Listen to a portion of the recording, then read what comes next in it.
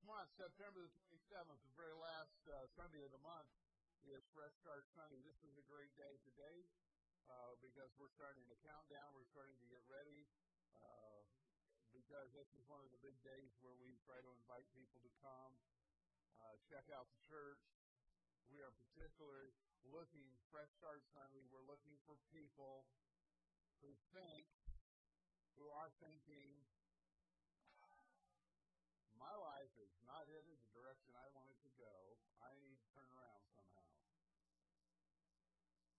That's what Fresh Start's all about. You may know somebody like that. If you don't, start praying. Either someone you know will start thinking like that because I know you know somebody who needs to turn around, or that you'll meet somebody who needs to turn around. It's going to be a picnic. You know, you're going to have company over. You ought to feed them. That's just what I'm thinking. All right. People love to be fed. This preparation for the day, for this great day of Fresh Start Sunday, is going to involve praying and purposefully inviting people to come. As we're preparing, and particularly as we are finding and seeking out people to invite, I want you to remember 5 foundational facts. There's 5 things that are true about every single person you will ever meet. First of all, every human being is created in the image of God. The image of God in us may be warped, marred, distorted, but we are created in the image of God. We all have value and worth. There's not a single person we can write off. Pause for a moment. I heard something recently that kind of, well, I write down things that pump me up. This pumps me up. Okay? It may not pump anybody else up, but since it does me, I'm going to share it.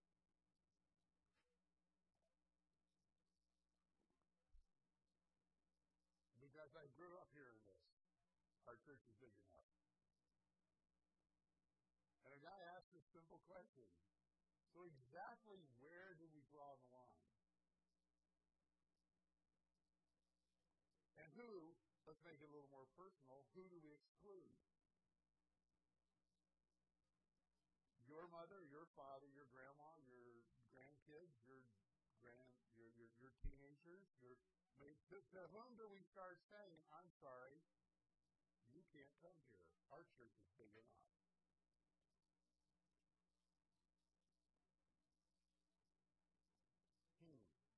Oh.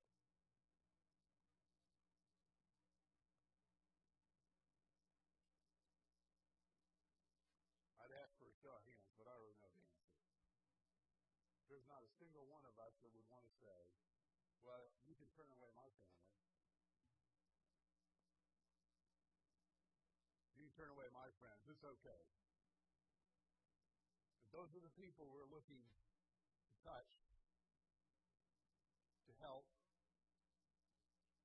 Your friends, your family, people we know here in this town, this community, who need Jesus. And there's a lot of them. I just want to encourage you to be praying and looking for ways to invite people. And we're going to talk about that a little bit this morning. You see, I grew up in the church. Most of you know that. I was born in a hospital. I used to say I was born and raised in the church, but then I realized I was actually born in a hospital. Mom did not have labor on the 3rd pew from the front. But we were in the 3rd pew from the front shortly after she was released. I was born on Friday. I'm pretty sure I was in that Sunday.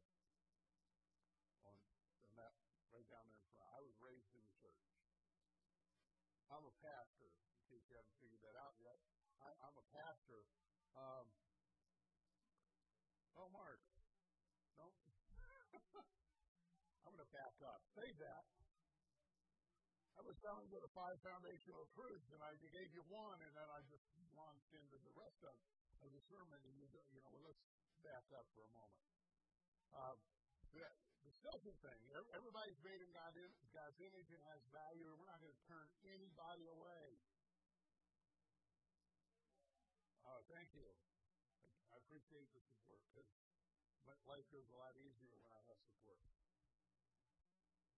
Everybody's made in His image. We're not going to turn anybody away. The second thing is, and this can help us feel less timid about what we're doing. And we purposely invite people. God is already working in presence in every single person. Whether they recognize it or not, God's working in their lives.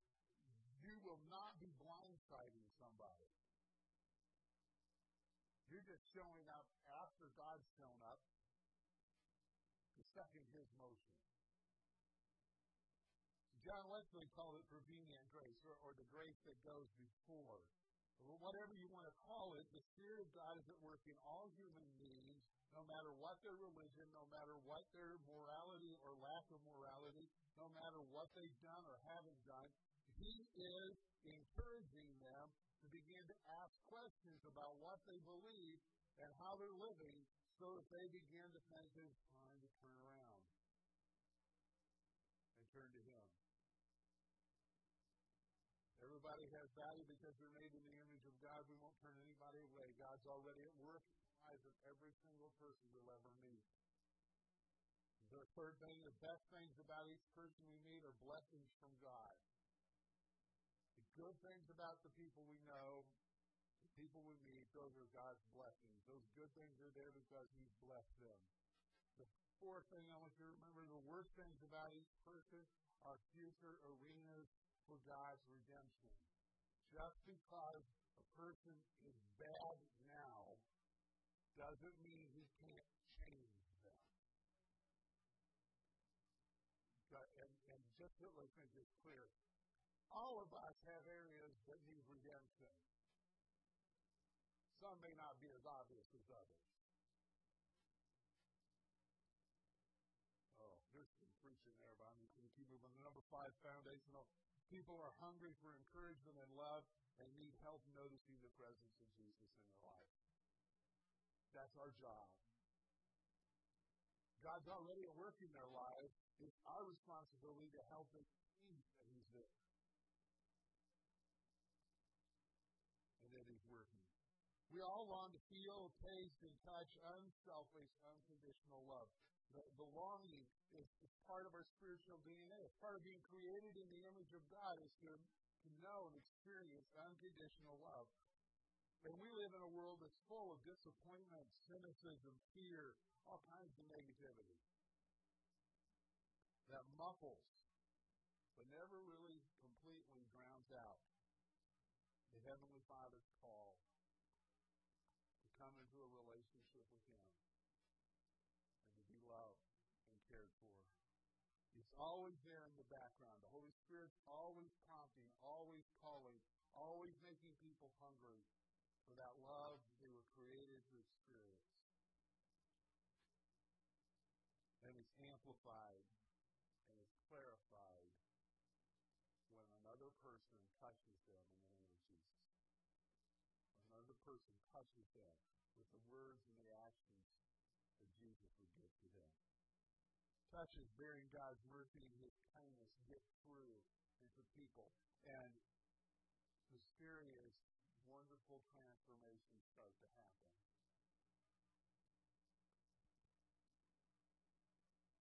Those 5 things. Everybody's made in the image of God. We won't turn any of them away. God's already at work in every person we'll ever meet, calling them to Jesus. The best things about each person are the gifts from God. The worst things about them are places where He has opportunity to redeem and to change them. The fifth thing is people are hungry for encouragement and love, and we have it to share.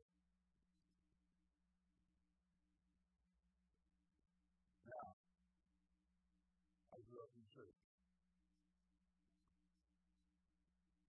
So, for most of those times, I felt like a failure. I grew up being taught that witnessing the responsibility of duty. Talking to others about Jesus is something you have to do. You don't want to be like Jonah and get swallowed by a whale, do you? Some of you are looking at me like, what? Well, let me explain to you. That was one of those Bible lessons I remember two times her Lord. Some of you, maybe if you have heard of it,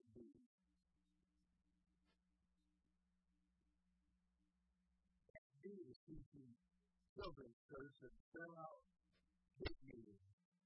And she taught us that story. Jonah was afraid to witness to the Ninevites, so he got on a boat and went to go to Tarshish and threw him overboard. He was swallowed by a whale. Don't you be afraid to witness, children.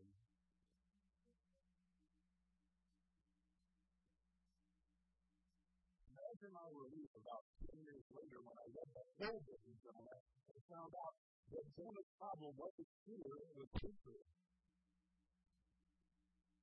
He wasn't scared of telling the Ninevites. He wanted them to go to hell. Okay, that's what he wanted. He wanted God to judge them. He wanted the other world because he knew if he had, they'd turn around and God would be merciful and forgive them.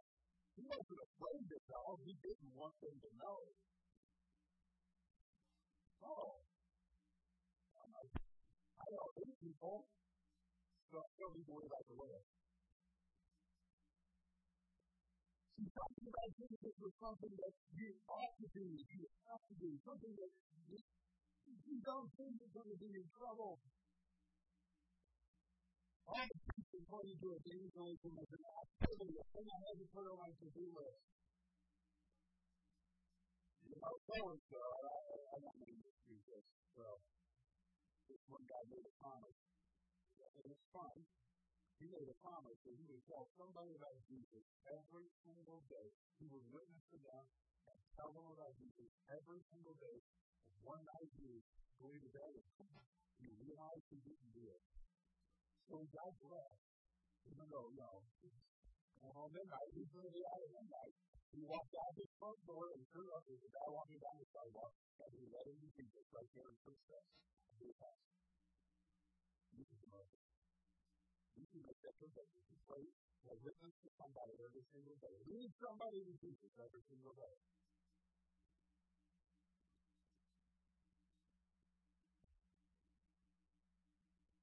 I did not care for spiritual life with people when I felt guilty and ashamed. Felt like a failure as a pastor because after all, pastors are supposed to do that. Felt like a failure as a follower of Jesus. Now, I don't think I'm alone. Evangelism means talking about good news. That's what the word literally means, evangelism. Telling good news. But we don't feel like it's that much fun, do we? Just be honest. Which would you rather do? Which would you not rather? Which would you be faster to share? The fact that you got an unexpected check for $3,000 or that Jesus gave you the unexpected gift of grace and freedom from guilt and shame.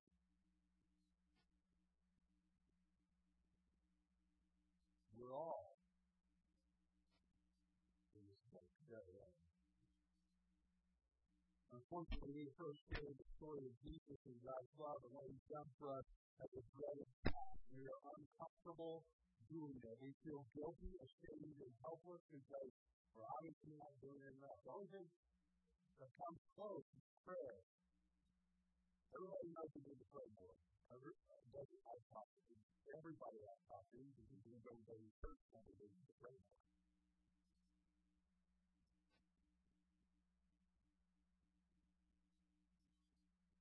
That's the only thing that comes close to the fact that we are Christians, followers of Jesus, all feel like we need to witness. But we don't like to do that. So we put the witness in our others. That's all it is. That's what we say the pastor to do. Or that's what the evangelist is for. That's why we bring them in every once in a while. That's what I heard growing up. like a package store anymore, but I've heard it growing up. We had those Evangelism coming in. You know, back when I was very small, it was quite weird. You had the Evangelism coming in. They bring all your sinner friends in to be the evangelist, and the evangelist will bring them to Jesus.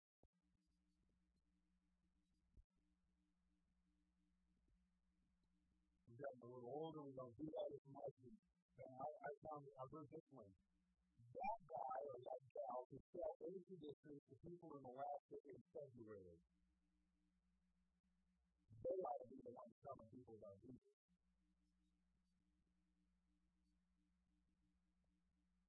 Now, besides the fact that I really don't think this ought to be compared to a unneeded air conditioner in Alaska in February. Because everybody really needs Jesus, okay? Besides that, we're not called to sell. That's part of our problem. We're not around to sell Jesus.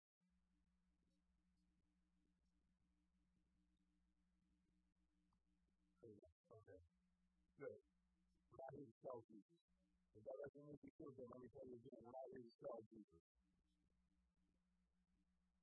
So, what does God say about the evangelism and witnessing? Does he let us off the hook? Does he demand it? Does he, do it or die kind of thing? Or what does God say?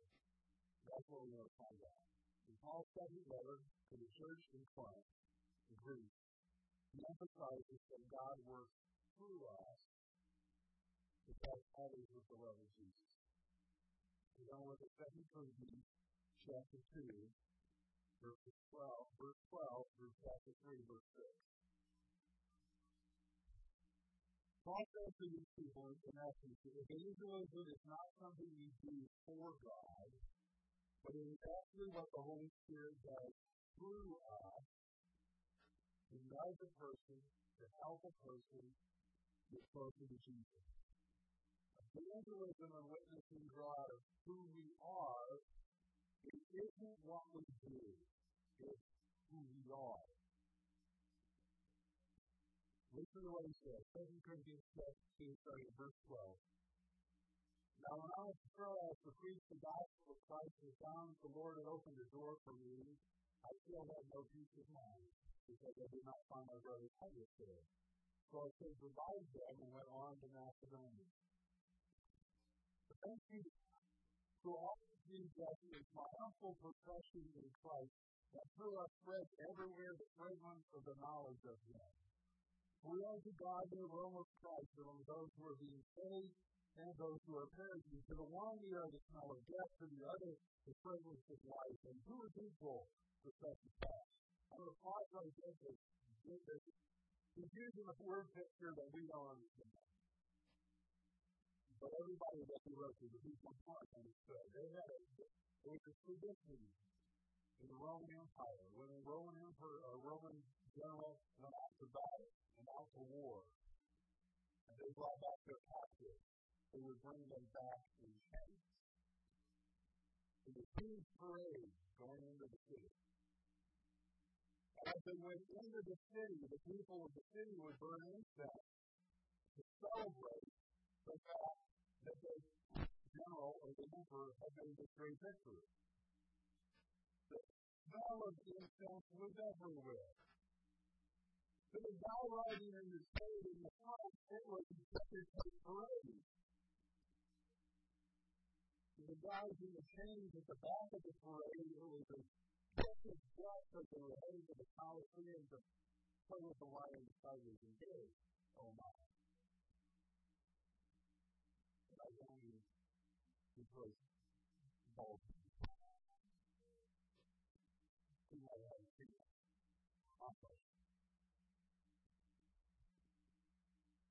That's what Paul did. He's using this figure. We are that incense. We are the fragrance to the victory of Christ.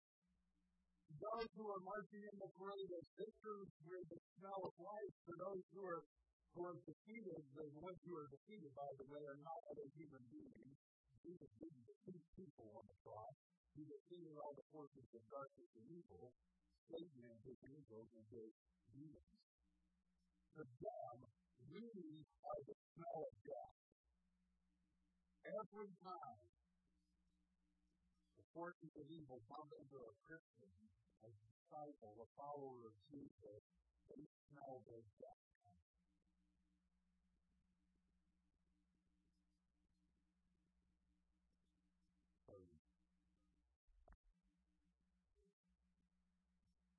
Not everybody is in heaven.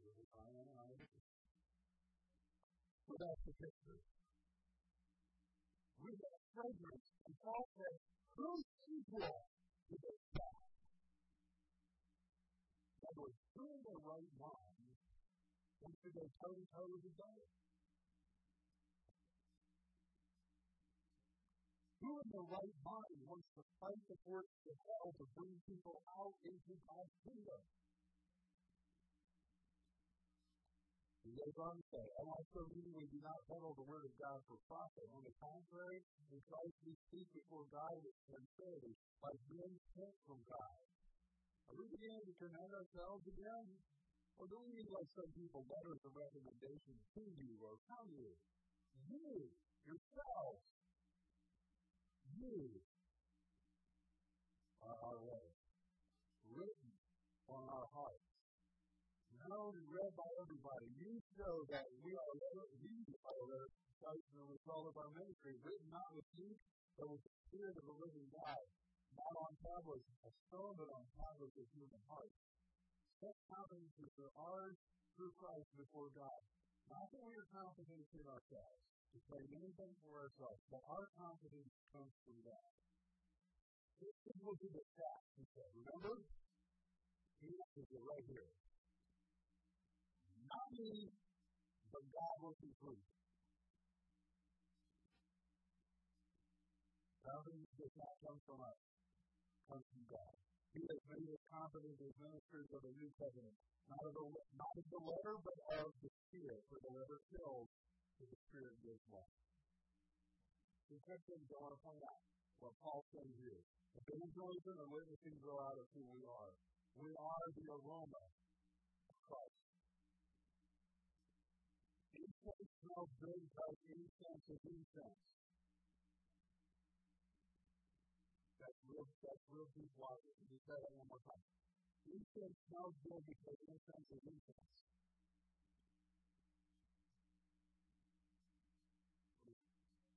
Now, some people tasting those incense is different, and perfumes and that kind of stuff.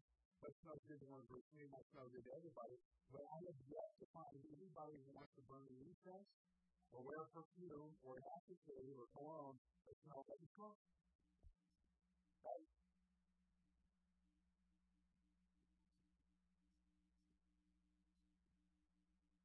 We pick stuff that smells good to us. And it smells good to us because it smells good to us. And we are the aroma of Christ. We are the aroma that smells good to people around us because Jesus smells good. We are a letter. You are a letter, he says. You are a letter from Christ. God wrote a letter to the Christian community, and you're part of that letter.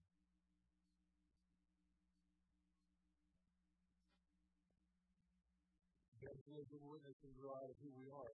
So that God is spreading the message about His kingdom and His kingdom through us. He doesn't go around it, He works through us, in us, and through us. Paul, we're going to ask this question Paul asked. Who is equal to such a task? This is the third thing. We're not confident in ourselves, but our confidence comes from God. We're a letter written by the Spirit of Jesus Christ.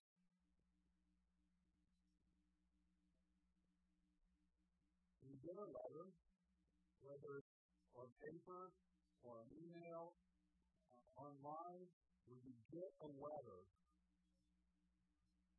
the letter itself has absolutely no power. Correct? So it's a paper letter, light it with a light and it burns up and it's all gone, right? Delete button on the email account. That's how good we are. That's how powerful we are. Accept that. Every letter has the power of the person who sent it. That person is important to us, that letter is powerful. We all know what we think it comes from.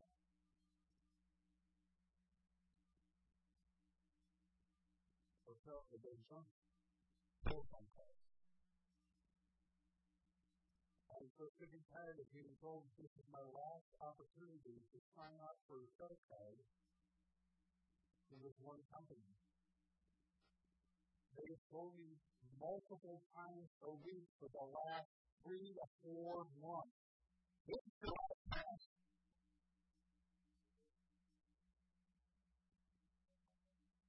I think after 2 or 3 months, I thought, I'm going to click on one and tell them, not what I think, but not to tell me anymore. I clicked on one, and they said, I wasn't going to do it, there were serving 20 people before you, please hold. Sure they are. They are, but we just tell you exactly what they do in your phone, computerized phone call. Oh my God. Why? Because that call was powerless. It's irritating because it keeps coming, but otherwise it's powerless. However, if I get a message from where is my campus? Where my father lives. I listen really good.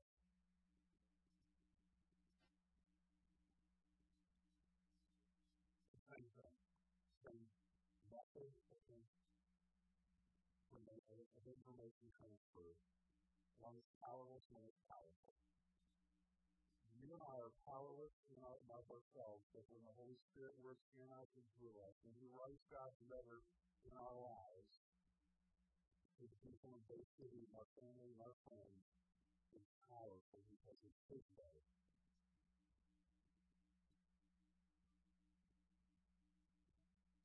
That's our institution for the past. Jesus declared the same idea, this idea that we are the message and that is the Spirit is God working through us. He did the same thing. Right before He left His disciples to go into heaven, He said, you will receive power when the Holy Spirit comes on you. You will be my witnesses.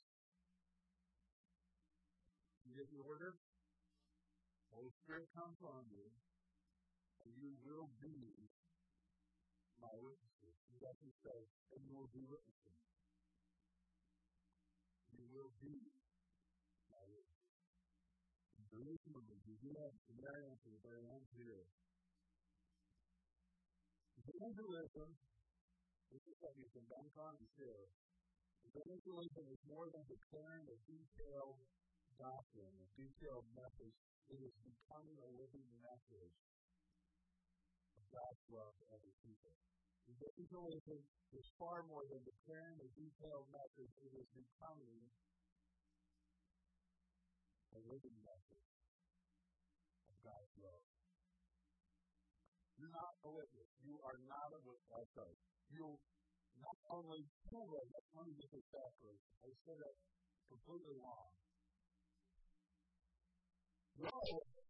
You not only can witness, you are a witness.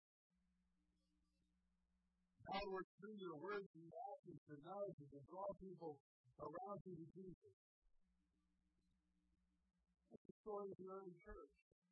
There's a sociologist named Ronnie Stark who wrote a brilliant book called The Rise of Christianity. And in it he describes how a little group of 120 people in an upper room in a little town called Jerusalem in the Roman Empire became the most powerful force in the Roman Empire and beyond. And he talks about the fact that one of the things that set Christians apart from everybody else was the way they treated others. There were 2 great plagues, epidemics, in the early centuries after Jesus. And most people, if someone took care of them when they got sick, they were in a terrible place because if somebody took care of them, they survived, they got well. They just needed someone to take care of them. But most people in the Roman Empire, if you got sick, your family moved. You remember Rodney Dangerfield? I thought parents moved, but I found them. Well, that was kind of the Roman Empire. If you got sick, your family moved, and they didn't let you home. You get sick, you're on your own. Unless there's Christians around. Because when their family got sick, they stayed and took care of them, and they took care of the next door neighbor who was sick, and the next door neighbor, and the next door neighbor. All of a sudden, all these people are being loved by the love of Jesus. What's up? Well, let me tell you, the only reason I'm doing this is because I know if Jesus was here, this is exactly what he would do.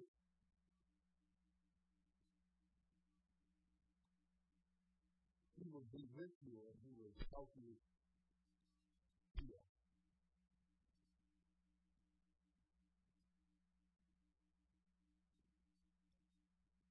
People do not like Christians because of their evangelistic activity. Let's just be honest. There's nobody likes to hear the message that your God's going to die. No one wants you to stand up and tell them Jesus is the only way to know the Heavenly Father. People don't like that. They get hurt out. But when you're the only person that loves them,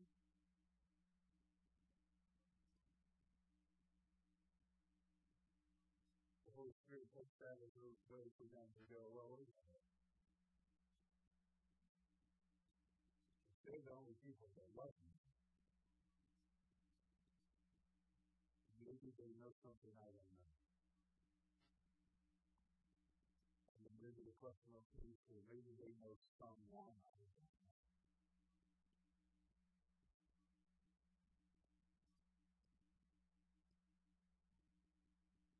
For many Christians, the word evangelism carries a massive amount of emotion. And most of them are negative. It costs feelings of guilt, fear, irritation, exasperation, hostility, grief, loss. We've been taught to approach hearing the news about Jesus as something we do to others. We tell them. But letting others know about God's life-changing love is something that the Holy Spirit does through us. Jesus told us we would be His witnesses. We will be my witnesses. The Spirit lives in us, and works through us and touches people's lives. See, evangelism is more than declaring a detailed message. It is becoming a living message of God's love to the people around us. And when the time comes, our message is simple. It's really not complicated. Because of our attitudes and our actions of putting boundaries to do my own thing, we push God out of our lives. But Jesus died on the cross.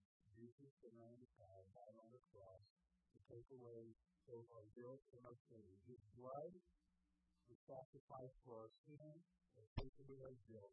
He poured out perfect, pure, unconditional love on the cross, and that proves our sin.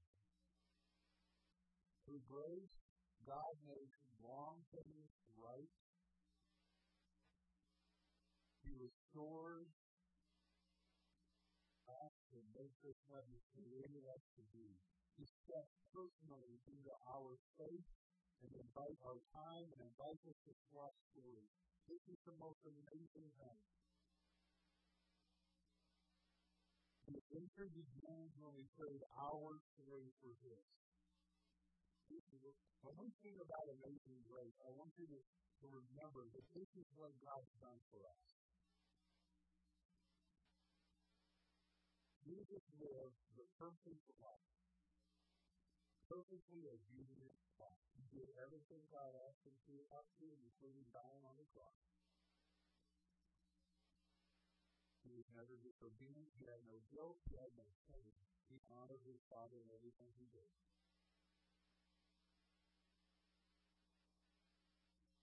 And he should have a great reward, right? None of us have lived a life completely free of disobedience.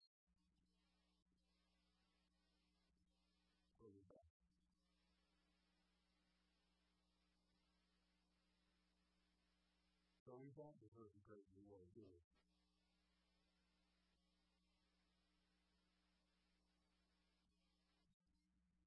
But Jesus comes to us through His Holy Spirit and says, let's swap. I'll take your reward if you'll take mine.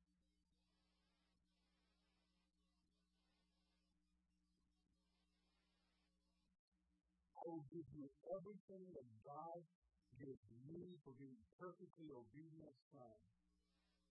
If you will let me take all the consequences of your rebellion and disobedience, of all the sinful things you've done, instead of that. You give me the reward for your stuff, and I give you the reward for mine. That's our message. Simple prayer. Our mission is undeniable. We see people upset when we don't do. Evangelism is simply how followers of Jesus interact with the world. It's not a program, it's not a project, it's a life. It is, and it flows from who we are and what we do. What we do in our relationship with Jesus. Since I've been blessed, I find ways to bless. Since I've been healed, I try to find a way to bring healing. Since I've been saved, I serve. In other words, found people find people. So what do we do? This is the so what section. So what? So the Holy Spirit invites us to join Him in a lifestyle of moving others toward Jesus by lovingly paying attention to Him. These simple acts are simple measures that will move your friends and family, loved ones toward Jesus. These measures are not us doing something for God or doing something to somebody else. It is God working in us and through us to bring to completion what He's already started doing in that person's life. There are four kinds of measures. There's four kinds of ways that we can help people. There are acts of kindness. Whatever church really talks about in church a few months ago, everybody expects people in the church love them and have to stay with them.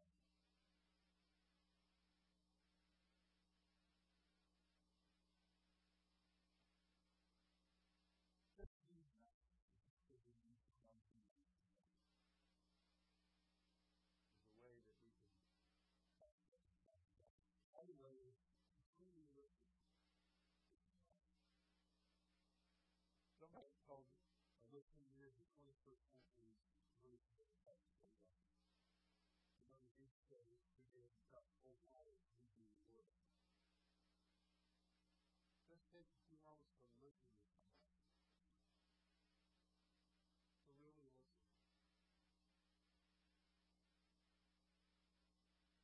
If you get somebody here to you, please go.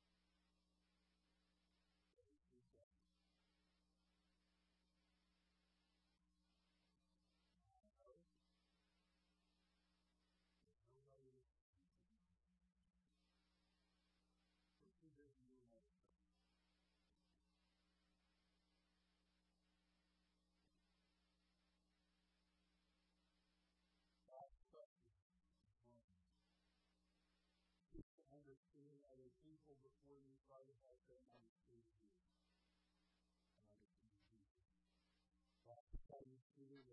questions and learn and finally an opportunity like to share your story.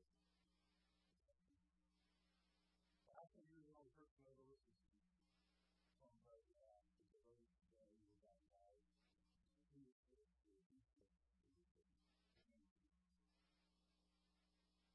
Where I met in my life was like this. There's three questions you can ask.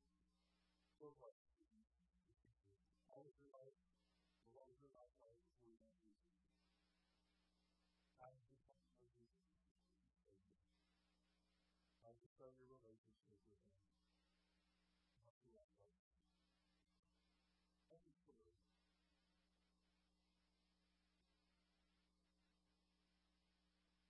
Dr. Susan Johnson, one of my mentors, my heroes, he talked about his faith.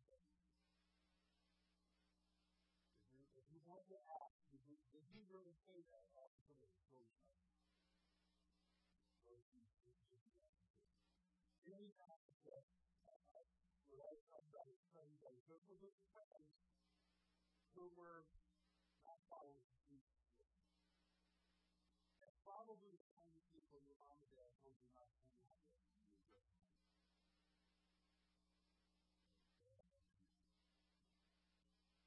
when you were growing up. Jerry Johnson grasped the concept that we need to get a hold of. I mean, there is a time when we need to protect our faith from failure. There is a time for us to recognize the aroma of Christ and all those demons hanging out with those crazy buddies are going to be scared of us and all up in the air. God brings faith with us.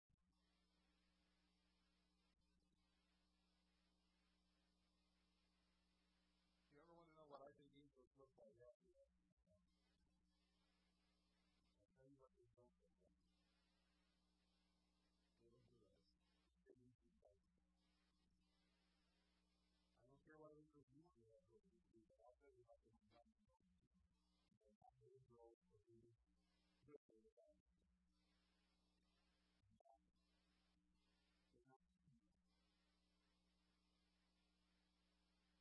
Jimmy Johnson knows that if we don't spend time with people, we don't spend time with everybody, we really don't see them, we don't speak them, we're not going to love them, we don't love them, we're not going to pray for them, we don't pray for them,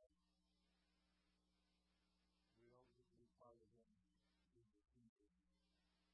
They don't have any Jesus, they come into God's family, and they're going to live in our lives.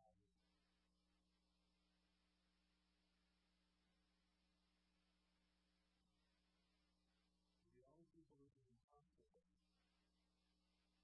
with other people living and dying by Jesus are people who are living and dying by Jesus. Because once we've met Jesus,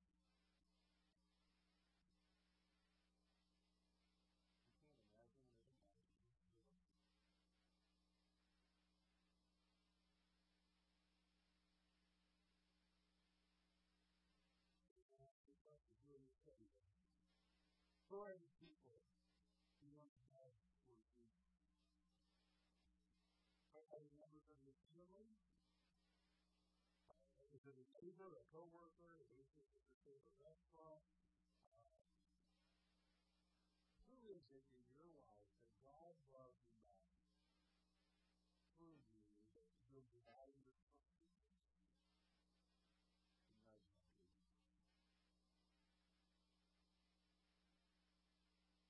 And that's not good. I ask you, will you believe that God will use our actions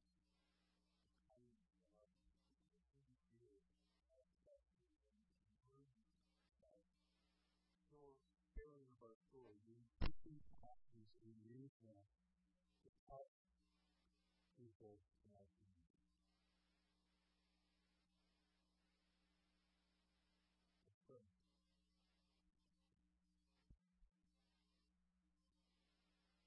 Heavenly Father, we want to thank you for the honor of representing you in faith-based community. People based on There are thousands who don't know you. We know some of them personally. There are the others that we have yet to meet, and we want to meet them because we want an opportunity to help them know Jesus the way we do. So, Father, we ask that your Holy Spirit would fill us in a special way, in a new way, in a fresh way. That you would come and work in us and for us so that your love just flashes out of us. We find ourselves doing things we never thought we'd do. When you prompt us to ask someone a question, we stop and ask and listen to their answer. And not too much to ask us. We all do need to be best from the people. And this does here will be